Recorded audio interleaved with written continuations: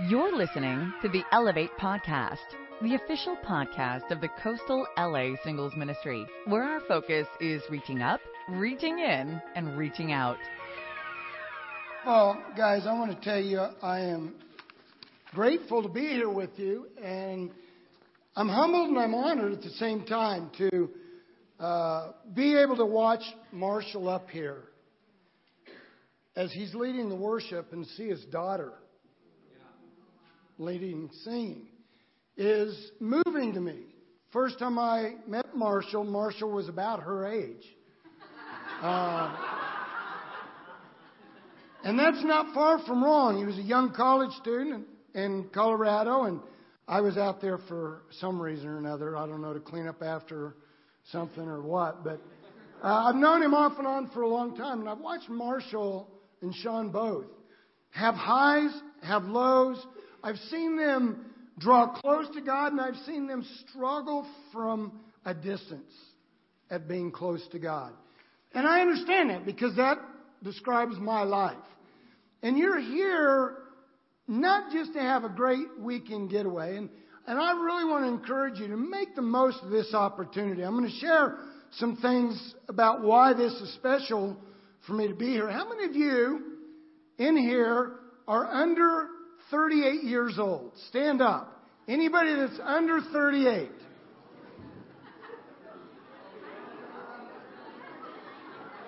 Okay, that's a lot of people. Go ahead and sit down. And I want to share with you something, because 38 years ago, on Labor Day weekend, was the most transforming weekend of my life. It changed everything about who I am and who I hope I can become from this point on in my life. I like that you're doing the evaluations, trying to get in touch with your strengths and weaknesses. One of the things that I struggle with those type of things, I want to tell you, that does not define who you are. It may be where you are at this moment, but it is absolutely not who you are. You are being transformed by life, and how that transformation takes place is completely up to you. 100% your choice about how you choose to respond. It's your choice about how you're going to respond to this weekend. The last day of August, 1977, I was at a midweek church service after I'd been attending church for a year and 1 month. Brothers have been studying with me. I was at an elite military school being trained how to be a leader of men. And I had no idea of who I was or what I should be or what I could become. But somebody else had a vision for me. And that particular Wednesday, we had been studying off and on for a year, and I was a pretty prideful, self-assured, insecure young man. And I was relatively intelligent, and I relied a lot on that to make me feel safe. Because if I could use that to make someone else feel insecure, then they couldn't get to me. But I was in the middle of a transforming process that was taking place. That particular Wednesday night, the minister named Roy Smalling was doing a lesson on surrender. The concept of surrendering to God and what that means.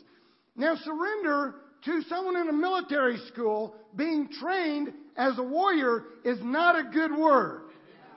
Everything in that worldly training I was getting taught you never, ever, ever surrender. That was also part of my sinful human nature. You never give up on anything, even if you're wrong. If you're wrong, you shout louder, you get more aggressive, and eventually maybe you can just intimidate them into shutting up. But the idea of surrendering was something I was struggling with in my journey to try to become a Christian. That lesson disturbed me deeply. And I remember leaving the midweek service, going back to the academy, and it was just churning in me. That weekend was Labor Day weekend. It was the first time that we had had a 3-day weekend in a year. And I chose to spend that with the two brothers that were reaching out to me. They literally began with a follow-up to that lesson from Wednesday, and they started talking about lordship. And we literally studied and prayed Friday night all through Saturday, leading into the Sunday worship service. As we were singing songs, I love to worship. And I love to worship in the mountains. But I was listening to the words, and those words are talking about God and how amazing God is. That this isn't about you and it's not about me. It's about God. And the power, the majesty, the purity, the potential that God creates in ordinary people. To become something so extraordinary that it makes people in the world pause and wonder, how is that possible? That's the presence of God.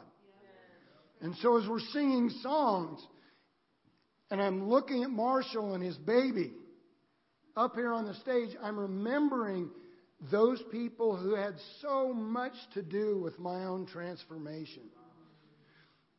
38 years ago, this weekend, Saturday night, was the pivotal moment in my decision to become a Christian. Next Sunday, the next morning, thank you. We woke up, went to church. The lesson was a continuation of the concept of surrender and lordship and what it means to be at the foot of the cross.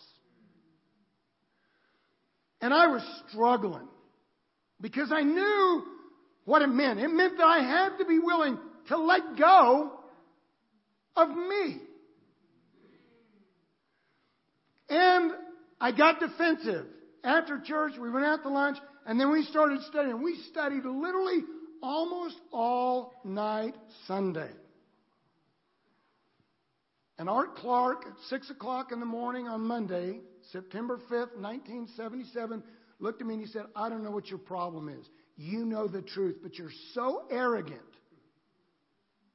And you think your life is so valuable, you're not willing to even look at what it can become. And he was one of the most mild-mannered people I've ever met. I had so exasperated him because they had studied for hours and hours and hours. And he walked out of the room.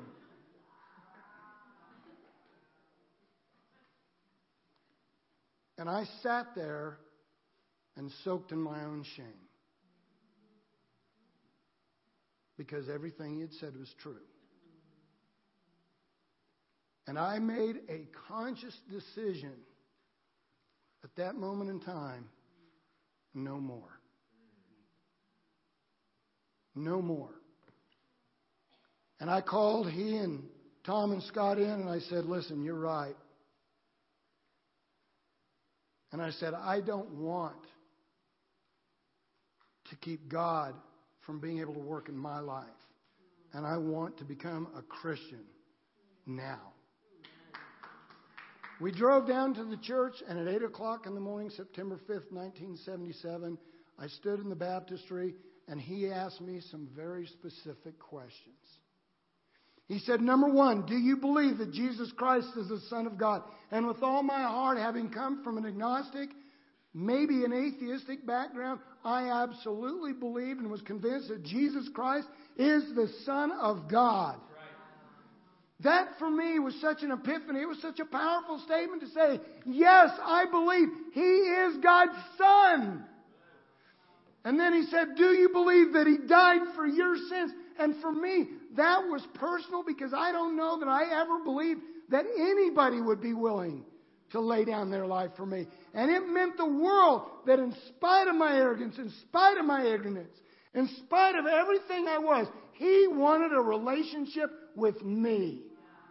And I remember saying with as much conviction as I could, yes, I believe He died for me. It wasn't universal. It wasn't general. It wasn't about you. It didn't matter. It was about me.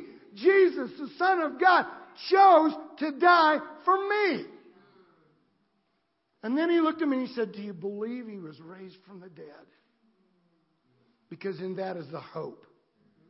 And that is the power. And that is the promise. That's what makes this all worthwhile. And I could say with everything in me, yes, I believe that Jesus was raised from the dead. Do you believe those things? Then He said, then what is your confession? Jesus is my Lord. I knew what that meant for me at that moment. I had no idea this is where I would be. Had I known that, I don't know what I would have done. But I knew enough then to make a decision for then. Jesus is my Lord. I have never stopped making that decision a single day in my life since. That's why you're here tonight. Call it the cost of leadership. Call it leadership in the kingdom. This world doesn't have a clue about what we're up here trying to do. And the truth is, most of us have been infected by worldly philosophies more in some ways than we have by spiritual thinking. And quite frankly, the state of the church is not at the high peak of its inspirational time. And quite honestly, our singles ministries are not at the high peak of the inspirational time. But that doesn't have to define who we are. It's a time in our life. What you choose to do from here determines what it becomes as we move forward. That's why we're here. We are here to take this opportunity to set aside distractions and you lock in and let your Labor Day experience be for you what mine was for me. It completely transformed me. And it's completely going to transform me tonight as well. Because just like you, I've got choices to make. Turn your Bibles with me, if you would, to Exodus chapter 3. You're all here by default. You're not worthy. You're not all that in a bag of chips. You ain't so special in and of yourself. You're here not because of who you are, but because of whose you are. That you've been chosen by God. And God's confusing to me. I don't understand how He works and why He works, why He does the things He does. I guarantee you, I never in a million years would have chosen me for the ministry. My high school graduation class voted me the most likely to be incarcerated.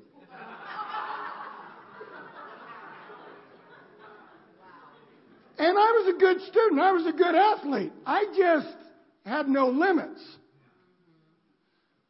And I had no sense. I believed the myth about only the good die young, and I knew I wasn't no good. So I wasn't worried about that. You're here because God sees in you something you cannot even begin to see. Something that not even anybody else in here sees in you. You may have someone in here that sees you and thinks you're pretty fine. Or you may think You may just think someone in here thinks you're pretty funny. You're here because in you is the potential for God to make people stand up and say, how is that possible? Because in you, a miracle can take place that will transform other people's lives. That's what leadership is. It's not about talent. It's not about knowledge. It's not about deserve. It's about potential in the hands of a risen Savior.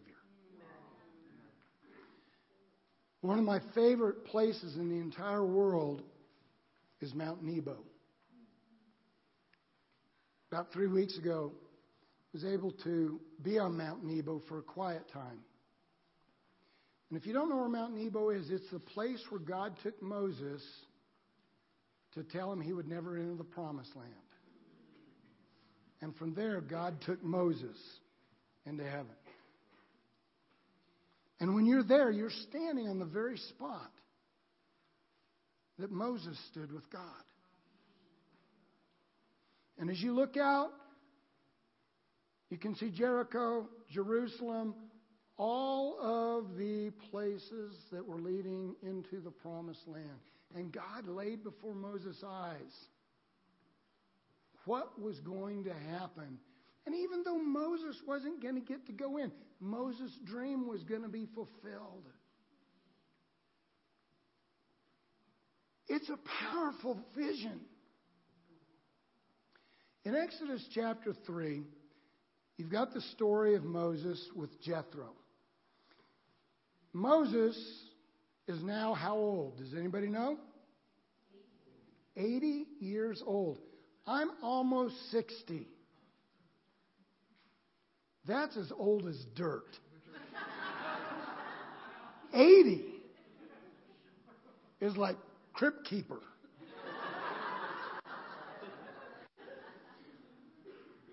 And he had been raised as a privileged son of Egyptian royalty. Later on in life, half of those 80 years, he became aware of the fact that that's not who he was. You see, his profile indicated things that just weren't true. And God began to open his eyes to what he could become.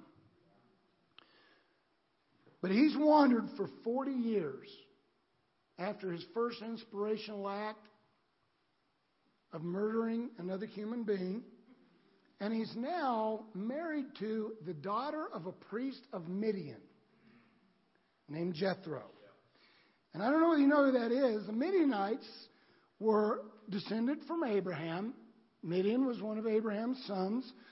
But the Midianites had aligned themselves with the Moabites, and they'd become so much like the world that at this time, it's believed, they were worshiping pluralistic gods. That their worship of God had become so diluted and so polluted that we really don't even know what he would have believed.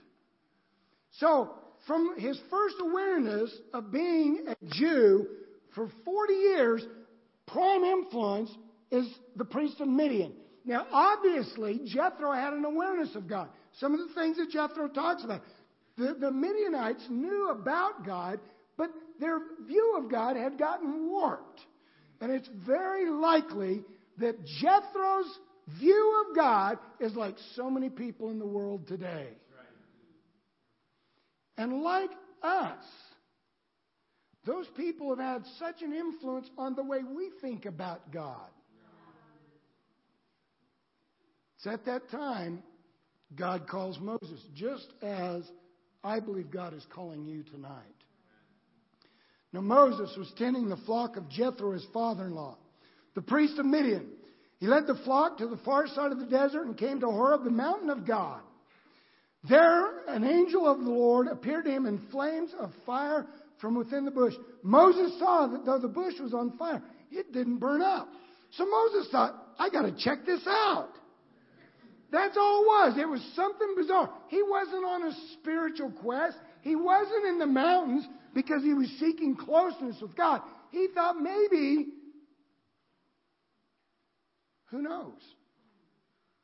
I don't know how you came up here. I don't know what your motivation was. But there's a bush burning. And God's calling on you. When the Lord saw that he'd gone over to look, God called to him from the bush. And God is calling to you from the pulpit. Moses! Moses! And Moses said, here I am. I love this. Do not come any closer, God said. Take off your sandals, for the place where you are standing is holy ground. Do you realize that when you came into that door tonight and we started singing, you were coming into the presence of God? And we need to be careful how we do that. There needs to be a spiritual taking off of our sandals as we in humility come before the Lord. Because when the Lord speaks, everything changes. God's speaking to me. He was speaking to me in the songs. He's speaking to me in the sharing. He's speaking to me through the Spirit moving in you. God's speaking to you. Open your ears. Open your eyes. And soften your heart. And let the Lord in. Then he said, I am the God of your father. The God of Abraham. And that was significant when you've got a priest of Midian standing there who's a descendant of Abraham. God's saying, I'm not your papa. I am his God. This is serious and significant stuff. The God of Isaac, the God of Jacob. At this, Moses hid his face. I wonder why. It says, because he was afraid to look at God, lest God see where he really is. You think this wasn't unnerving? After a life spent so far from God? To be accidentally, in your eyes, brought into his presence and now being accountable. The next thing, I love this. The Lord said, I've indeed seen the misery of my people in Egypt. God's saying, I hear the cries. I hear the cries in our own country. Literally,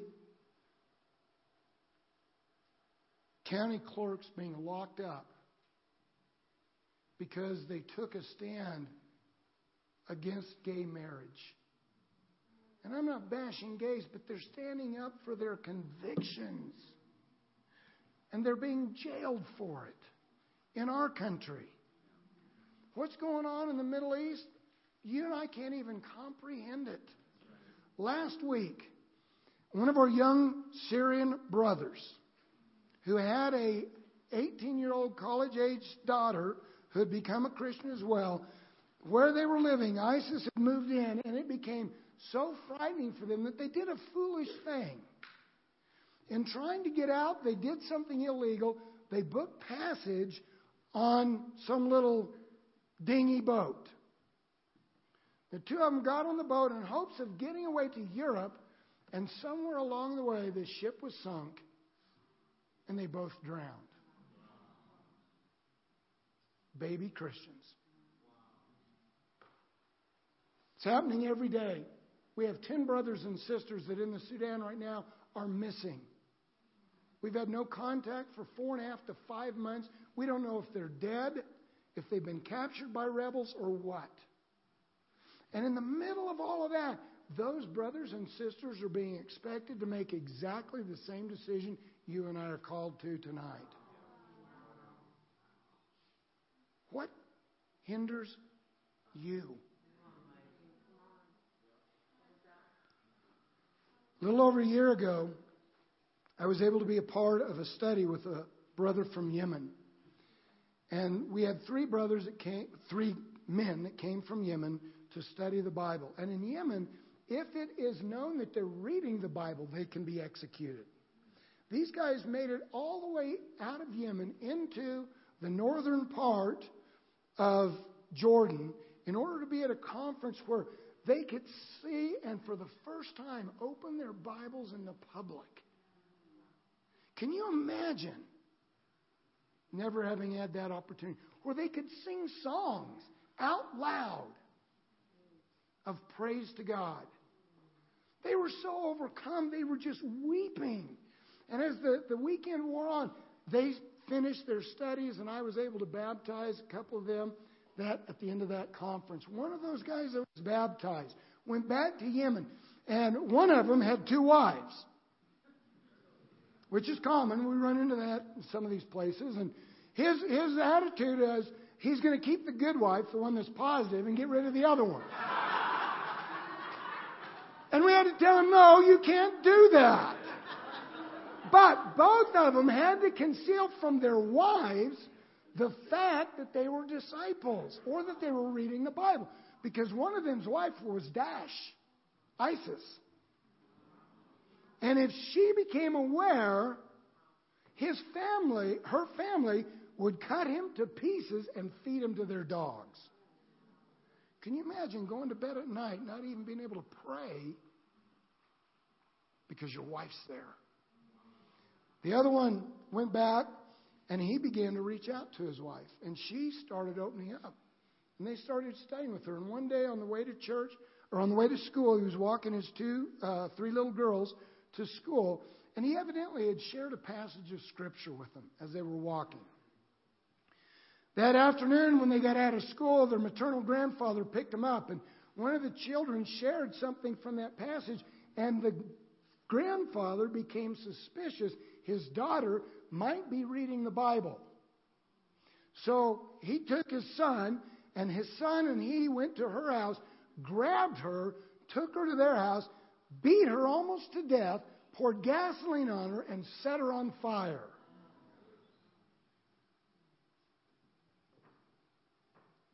I've got her pictures in my phone. She lived for 5 days and then died. Her husband saw that. Grabbed the 17-year-old son and the 3 younger children, fled Yemen, and when I was in, I don't even know where I was at, someplace last year, called to see if there was any way we could get him out of Yemen into someplace safe. And he's in Cairo, Egypt now. Right before we got into Cairo this trip, he had been appealing to the United Nations to get refugee status, and they told him the earliest that they can even hear his case is 2019. We live in different worlds. We've got to make the most of what we've been given. I have indeed seen the misery of my people in Egypt. I've heard them crying and out because of their slave drivers, and I'm concerned about their suffering. God hears you. God hears everyone around you, and He hears your sufferings. And it doesn't fall on deaf ears. So I have come down to rescue them from the hand of the Egyptians and to bring them out of that land into a good and spacious land, a land flowing with milk and honey, the home of the Canaanites, Hittites, Amorites, Perizzites, Hivites, and Jebusites. And now the cry of the Israelites has reached me, and I've seen the way the Egyptians are oppressing them. So now, this is the rubber meeting the road. This is why you're here. God's heard the cries of singles across the LA area. The loneliness, the discouragement, the hopelessness. In a couple of weeks, there's going to be a sister here from Sudan. Beautiful, beautiful sister. Master's degree, sharp as a tack, works for the office of the president, but she probably has no hope of ever getting married. Because in the Sudan, in order to get married, the brothers have to provide a dowry. An average dowry is 50 cattle. That is the equivalent in U.S. dollars to $100,000. The average income in the Sudan is $3,000 a year. And so the brothers and sisters in the church they feel hopeless. And now trying to help them understand they've got to set aside those traditions of their family and change the way they think. It's so deeply ingrained. Well, she's going to be in New York City and she's coming out here and I'm going to set her up on some dates. And I hope that she has a great time on dates. But more than anything else, I want her to be around brothers and sisters who are full of faith. I'm not as concerned about her dating as I am concerned about her spirituality. Because if she's close to God, God will provide. On the mountain of the Lord, God always provides. So God looked at his little Moseses on their retreat. That's you.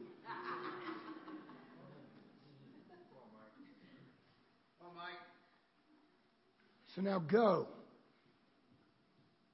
Are you listening to the voice of God? I'm sending you.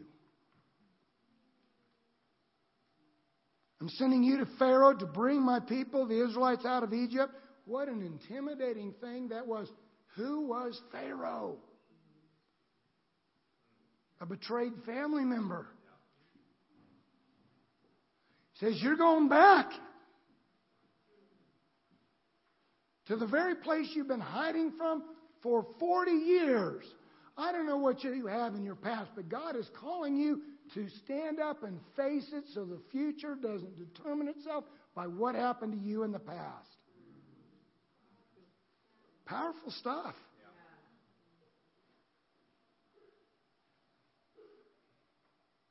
Moses is a little taken back. Who am I? And so many times when we're called to step up, to pitch in any, our first thought is all the obstacles. Wow, what about my work? If I'm really going to lead, will people follow? Is it going to mean that I have to miss work to be at church? So many of us miss church to be at work. And it's no big deal.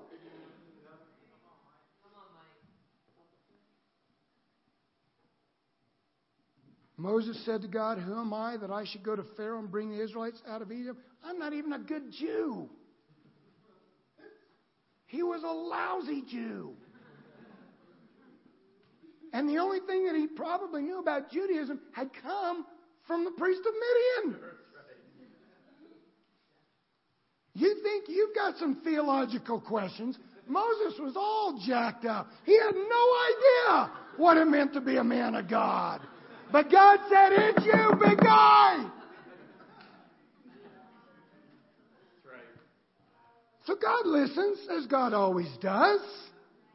And God says, I will be with you. I don't know why you're here. I look at you and I think, you got to be kidding me. Really? That's the best you could do. People feel that about me all the time. I get that every day. I get that from the morning when my wife wakes up. Wakes up, rolls over, looks at me, and she's going, oh no, it's still here. Just today, up here in the spiritual retreat where I'm coming to teach, one of my dear friends, Lorinda Coker. I saw her and I said, Lorinda. Actually, I called her beautiful. She immediately knew who I was talking to. She turned around, was checking out who it was. She came up and gave me a hug and she said, can I talk to you?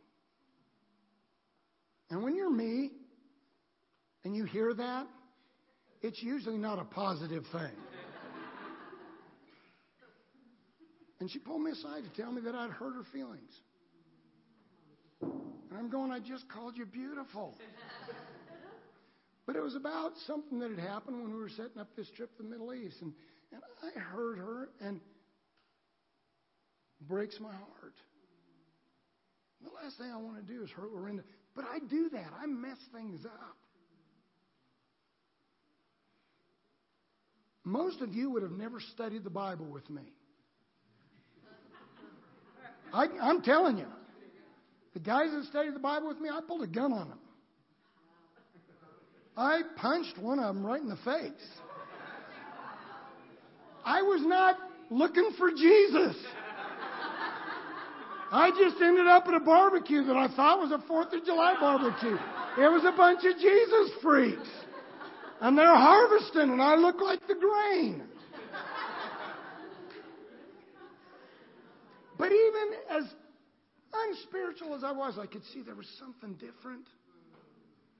Those guys went through unbelievable things for me to stand in that baptism 38 years ago. They saved my life. Neither one of them is faithful today. Not a single member of the campus ministry that I was converted is faithful today. But me. Not a single one of the guys that started their internships when I started my internship is faithful today. If it's just you, what are you going to do?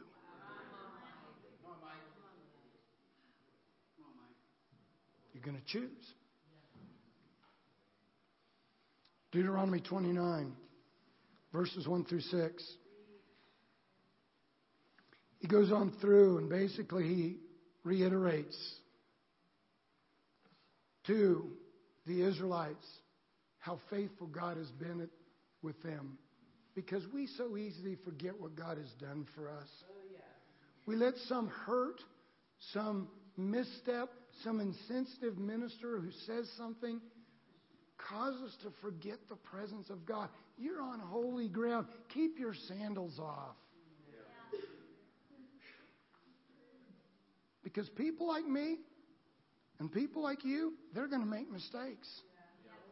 But this isn't about you, and it's not about me. It's about God. And so he reminds them in this passage of what God has done. But then in chapter 31, Moses calls them all together and basically says, I'm an old dude and I'm done. I am no longer able to lead you.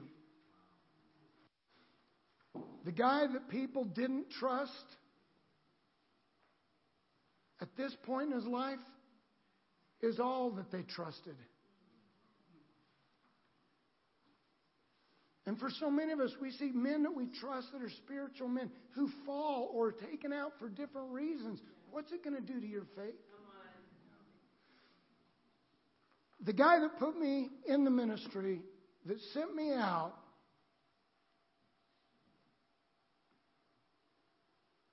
shortly after I became a young evangelist, got open that he was picking up other men in Kmart bathrooms having sex with them. And he had 2 children. It was devastating to me. And he wanted my help, and when I tried to help him and I couldn't, I finally said, look, we got to get some other help. He got me fired for being disunited. And it hurt. He let my wife know that day he was going to do it before he talked to me. And nobody said anything to me. Poor Libby was manipulated. She didn't know what to do. I could let that define me. I was heartbroken. But I had to choose. And I had to remember what God had done for me. That's what he was doing here. And he's saying literally that God has led them. He's proven himself over and over and over. God's done that for us. You and I have seen miracles. You're here because of a miracle. You were transformed from a godless heathen into a living child of God. Deuteronomy 34, you see the story when Moses climbs up to Nebo and God says it's time. Can you imagine being Joshua?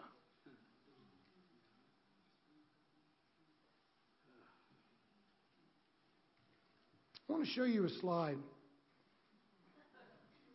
You may not recognize these people. These are from San Diego, and I know we got some San Diego brothers and sisters here. This is Kelly Havens, oldest daughter of George and Cleo Havens, one of the elders in San Diego when I was there.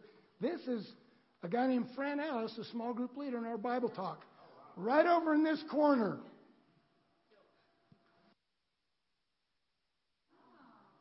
Simon Henn was an engineering student at San Diego State University. Not even a big leader, just a college student in the campus ministry. And when he graduated, he had to go back to Jordan for compulsory military service. He was in San Diego, going back to Jordan.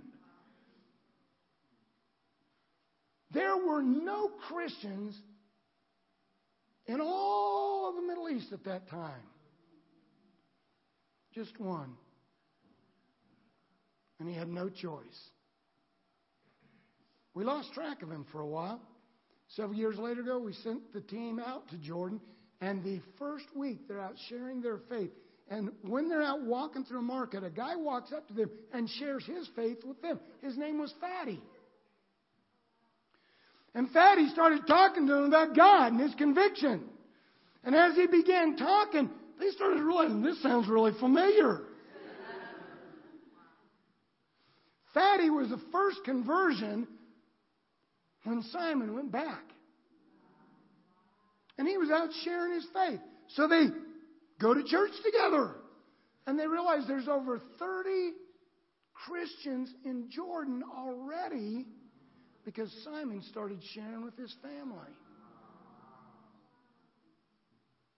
Every church we have in the Middle East today came from one man making one choice in uncomfortable circumstances to share what he knew. What are you going to do? I want to very quickly look at 5 specific things that I think are necessary for you to take out of this weekend what you really need to take. And I want you to think these things through. Number 1 is you've got to be willing to surrender to God. In Matthew chapter 26, you've got the story of Jesus, the Son of God, the Alpha, the Omega, the author of creation. Knowingly committing to God to surrender His will to God's, begging God, don't make me do it.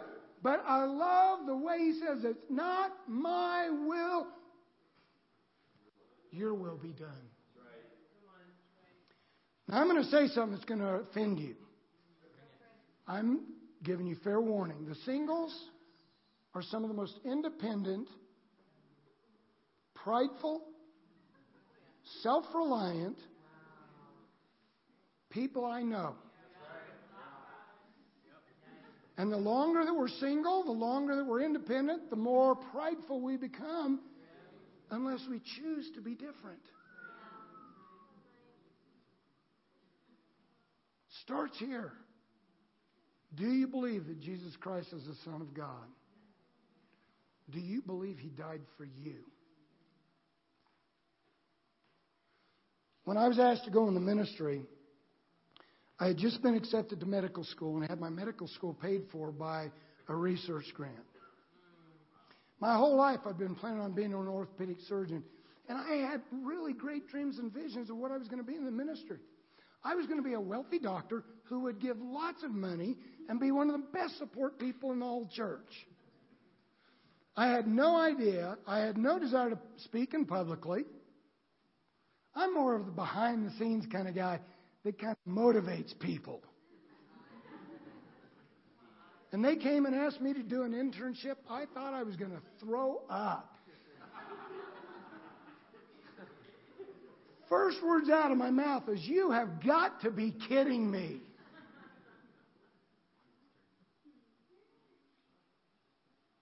I wasn't even remotely interested or open. But a young woman came to me, a meddler. She had been the girlfriend of the guy that had reached out to me, and she was also Libby Dunham's best friend. Libby Dunham is my wife now.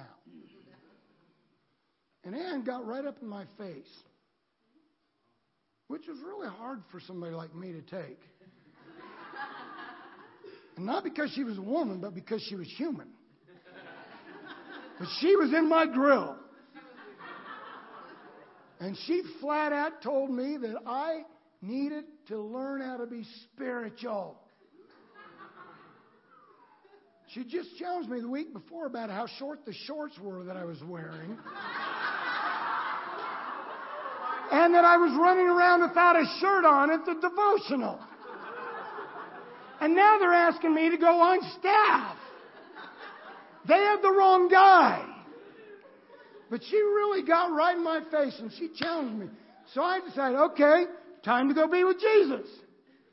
I had a pet wolf at the time and I took her and we went out to Rocky Mountain National Park for 10 days by myself, going out to talk to Jesus, looking for a bush. Here was the bush. At some point in the middle of the morning, I remembered September 5th, 1977. Art Clark, Scott Shaw, Tom Sorrell looking in my eyes and asked me, do you believe that Jesus Christ is the Son of God?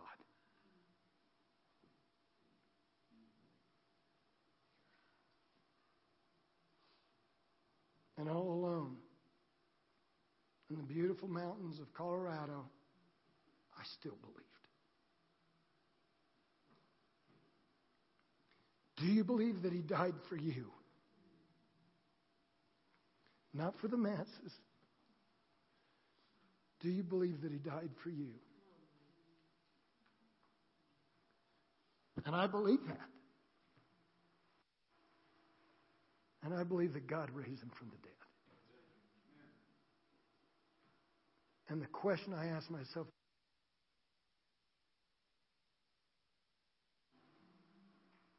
what does it mean to you that Jesus is your Lord? And I sat there and I thought, oh my gosh, my parents are going to freak out. And I was right. They hired someone to kidnap me. I ended up being legally disinherited. And I knew that was going to happen. I had no desire to be in the ministry. It wasn't appealing to me. It wasn't attractive to me. But I wanted Jesus to know that what He did on that cross for me made a difference in one man's life. Came down, went over to the school with Drew, went to the church, and said, here I am.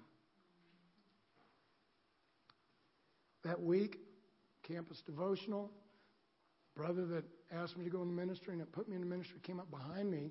They were just sharing with everybody that I was the new intern, which people are going, huh? Walks up behind me, pinches the back of my arm, and I was a pretty jumpy person back then. And I turned around and I hit him right in the face and dropped him on the stage.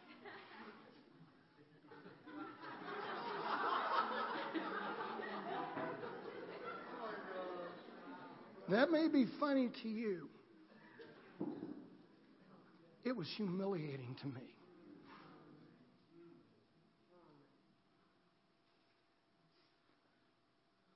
That's where I was at.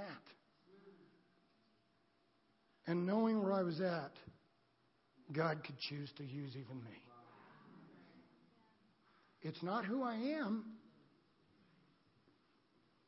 It's where I was at.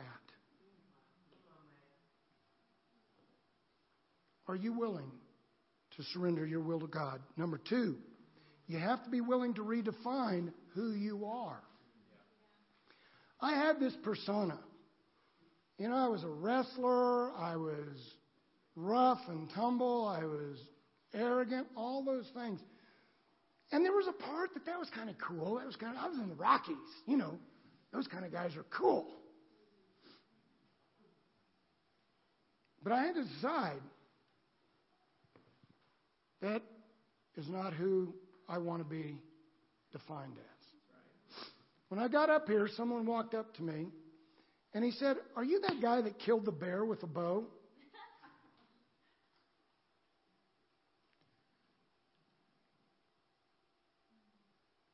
And I did. But it bothers me that's what people think about when they think about me.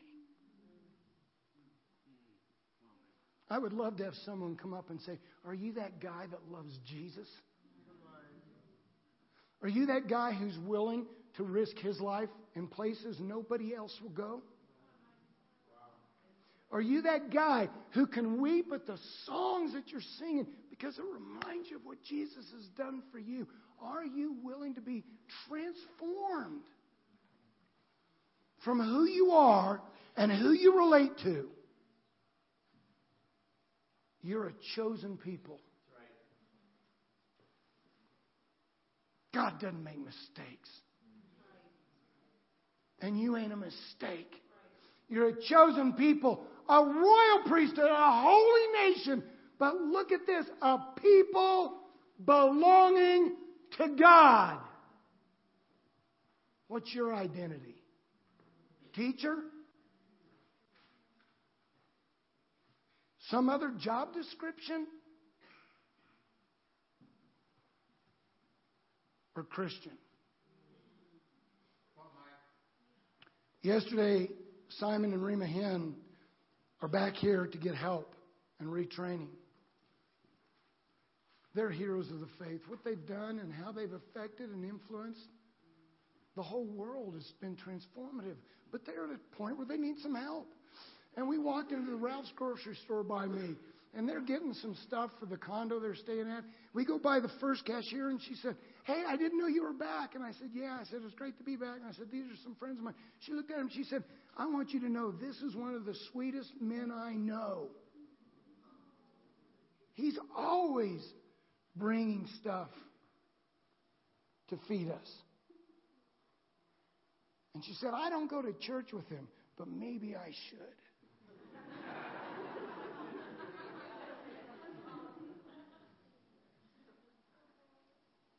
The guy that was checking the people checked themselves out, pulled over and came up and said something to him too.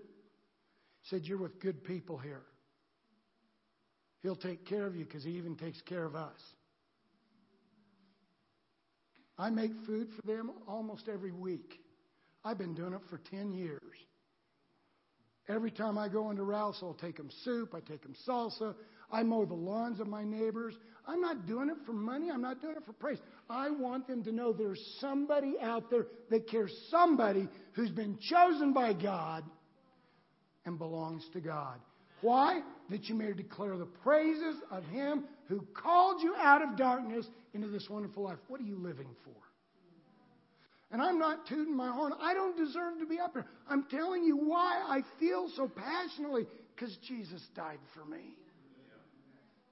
You got to be willing to transform and redefine who you are. I hope that right now this is not who I am. I hope this is a destination that I'm at. Because I hope that I can become better.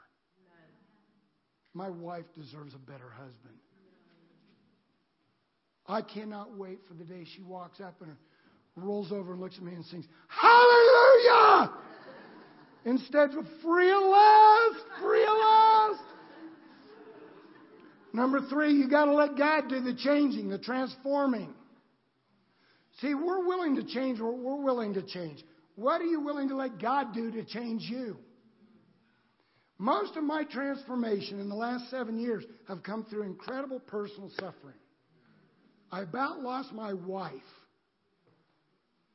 And in the middle of it, my son, the son who's most like me, became a drug addict. 1 week before we left to go to the Middle East, he overdosed on heroin.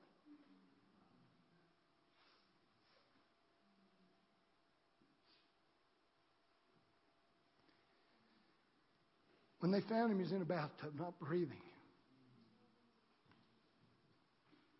They were able to revive him. I don't know what his journey is going to be, but this isn't what I signed up for. I cannot even comprehend how one of my children would be struggling with that. And quite frankly, I was so insensitive to people that went through that because I hated it. Let me tell you, it's changed who I am. I'm building a rehab center now. Not for my son, but because of what being in love with my son has taught me. The needs are so great. There's so many people that have no place to go. There's no place in the kingdom that has a rehab facility. So we're going to build one.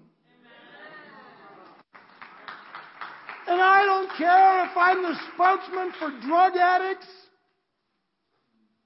I don't care who knows what's going on in my life.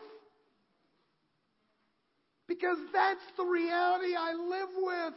And God is using it to change my heart. A year after I became a Christian, I was involved in a drug bust. Busting some guys selling drugs. And 3 of my closest friends were murdered. I hated drug addicts. The depth of who I am. I was in school being trained to kill the very people I'm serving in the Middle East. I'm not the same person. God has changed me. And what's better is He's still changing me. I'm not dead yet. I may look it. I may feel it. But as long as there's breath in this life, I want life's experiences to change who I am to who I can become. Because Jesus deserves better than me. Are you willing to change? Are you willing to let your experiences transform you? Or does it have to be your way or the highway? Number 4, you got to let others help you. Some of us are willing to let somebody help us if they say whatever they're going to say in the right way, at the right time, in the right place. And if they have the right look on their face. And if they bring gifts and cards to reassure us that we're wonderful.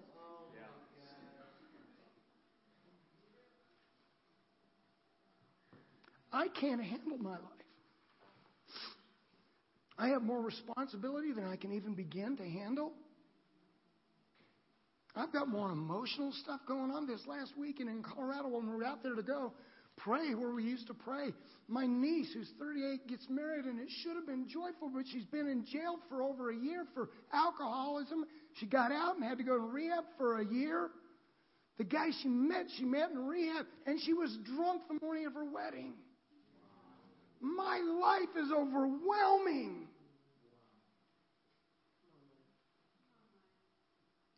I can't handle it on my own. I'm tough. I'm well trained. I've experienced a lot. But by myself, I'm weak. And Satan will take you out. He's smarter than you. He knows the Scripture better than you. And he knows your sin better than you.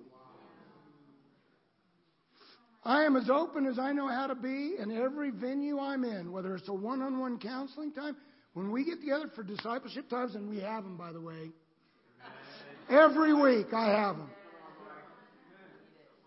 In every one of my discipling situations that I'm a discipler, I start off with my confession of how my wife and I are doing, because that's one of the most important relationships. And if we're bumping, we're telling. You should come to our staff meetings. It's like a self-help for the minister's rehab. We start at 9:30 in the morning. We have breakfast for a half an hour, and then we talk about how we're doing for 2.5 hours, and then we'll deal with the agenda items. Because if we deal with the agenda and we don't deal with the heart, what good is it anyway? And they have no problem stopping me in the middle of a meeting. Happened 2 weeks ago, and it was a sister. I've been taking stuff from women my whole life. My mother was a woman and my sisters were women. I know what women are capable of. And when the hand goes up and they say, can I share something? I'm going, oh, please don't. If you would have said what you said to your wife to me, oh my gosh, she's tougher than you. And we stop our staff meeting to help me be sensitive to Libby. We've been married 34 years. Can you imagine the amount of suffering she's gone through? But I'm not dead yet.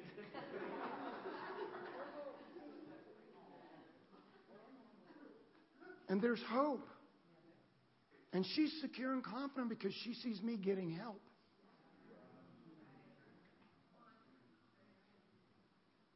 And it makes her willing to get help.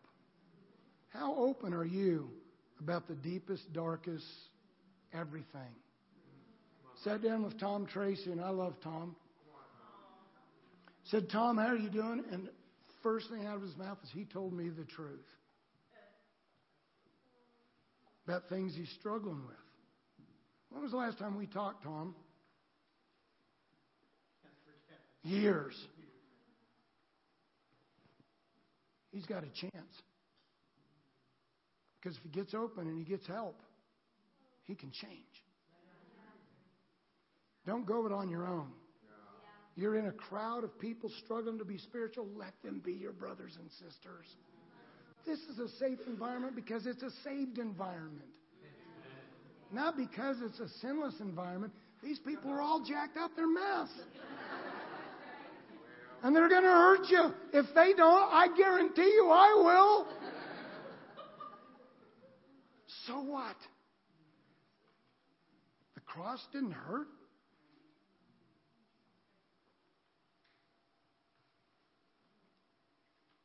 Fifth and finally, you've been really patient, and I appreciate it. I want to challenge you to lead with conviction and spirituality. At a time in Israel's history when they needed leadership, there were no men to lead. Barak, who should have led, deferred to Deborah.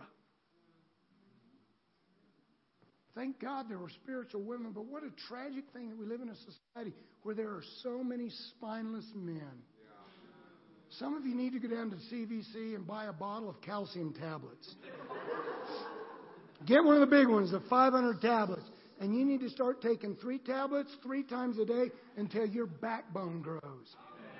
Because you're jellyfish. You say, well, I'm afraid. I'm afraid all the time. You think I wasn't afraid of you? Most of you didn't even talk to me. You just looked at, why is the old guy here? Shared this earlier. Face the things you fear the most. And the death of fear is imminent. Every one of us is afraid. Fear is an emotion. Are you going to really let your emotions determine your destiny? It's affected by your sugar levels, by your sleep, by whether the person next to you snores. You're better than that, and God's bigger than that.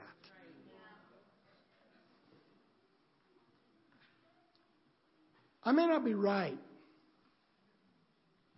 but I'm going to lead. And when I find out I'm wrong, I'll accept it. I'm a work in progress. But I won't be wishy-washy. I don't care whether I'm an I, an S, a D, or a P, or a Z. It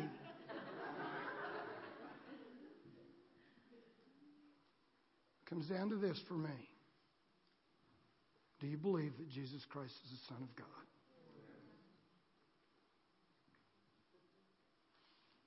I believe. And I believe He died for me. I believe God raised him from the dead.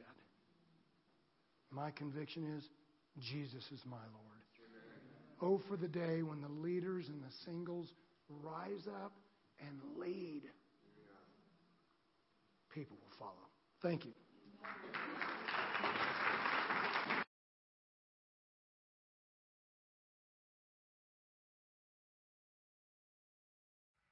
You've just listened to the Elevate Podcast. For more information about our ministry, please visit elevatecoastal.com.